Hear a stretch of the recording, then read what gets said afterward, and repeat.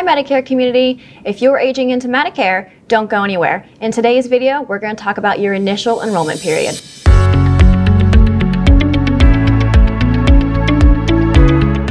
Hi everyone, my name is Lindsay Engel. I'm the Medicare expert for Elite Insurance Partners and MedicareFAQ.com. Now, Medicare comes with many different enrollment periods, and it's important to understand the difference between each one. Your initial enrollment period is the first window of opportunity you have to enroll in Medicare Part A and Part B, as well as Part D. Your initial enrollment period will be a 7-month window. It begins 3 months before your 65th birthday, will last the month through your birthday, and continue 3 months after your birthday. If your birthday happens to fall on the first of the month, then your initial enrollment period will begin the month before your 65th birthday. For example, if your birthday happens to fall on July 1st, then your initial enrollment period will begin March 1st, and your coverage will become effective 1 month earlier, which would be June 1st. It's important to know that your initial enrollment period only comes around once in your lifetime. The only exception is for those who are collecting Social Security disability income. Your initial enrollment period will come around twice. Your first initial enrollment period will begin 24 months after collecting Social Security disability income. Then, when you turn 65, you'll have another initial enrollment period. During this enrollment window, you can enroll in Original Medicare Parts A and Part B, as well as Part D. When you enroll during your initial enrollment period, you'll be able to avoid any late enrollment penalties that may come with Part B and Part D when you delay enrolling without having credible coverage. Also during this enrollment window, you can enroll in a Medicare Advantage plan. That's because your initial coverage election period for Medicare Advantage starts the same time your initial enrollment period begins for Part A and Part B. Your initial coverage election period also will be a 7-month window that begins 3 months before your 65th birthday.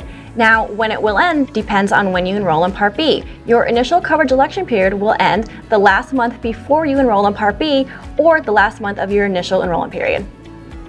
Now, when it comes to Medicare supplements, your initial enrollment period is important because it will activate your Medicare supplement open enrollment once you enroll in Part B. When you enroll in Part B, your 6-month window to enroll in a Medigap plan without having to answer any health questions will begin. If you're collecting Social Security income before you turn 65, then you'll automatically be enrolled in both Part A and Part B when you age in at 65. Your Medicare card will arrive shortly before your 65th birthday. If you're not collecting Social Security by the time you turn 65, then you'll need to actively enroll in both Parts A and Part B. If you happen to be working for an employer that has less than 20 employees, have retiree insurance, or TRICARE, then you'll want to take advantage of your initial enrollment period and enroll in Part A and Part B. This is because your Medicare becomes primary and your retiree insurance, TRICARE, or employer coverage becomes secondary. If you do not enroll in Part A and Part B when you first become eligible, then you could be subject to paying 80% of your medical cost out of pocket. If you're working for an employer that has more than 20 employees, then your employer coverage will become primary.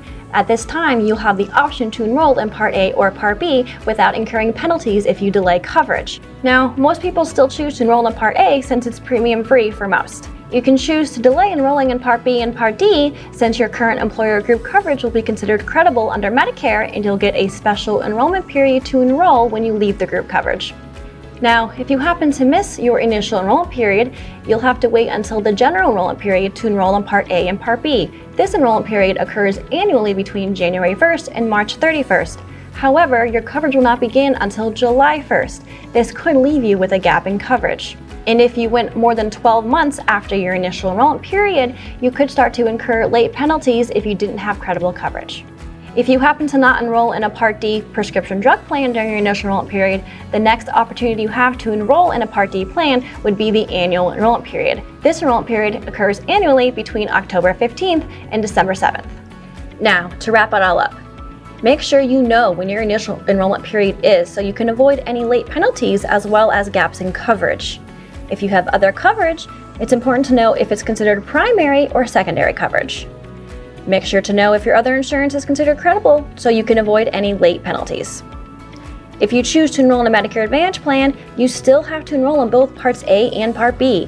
Make sure to understand how your initial coverage election period works as well as when it ends. Once your Part B is in effect, your Medicare Supplement 6-month open enrollment period will begin.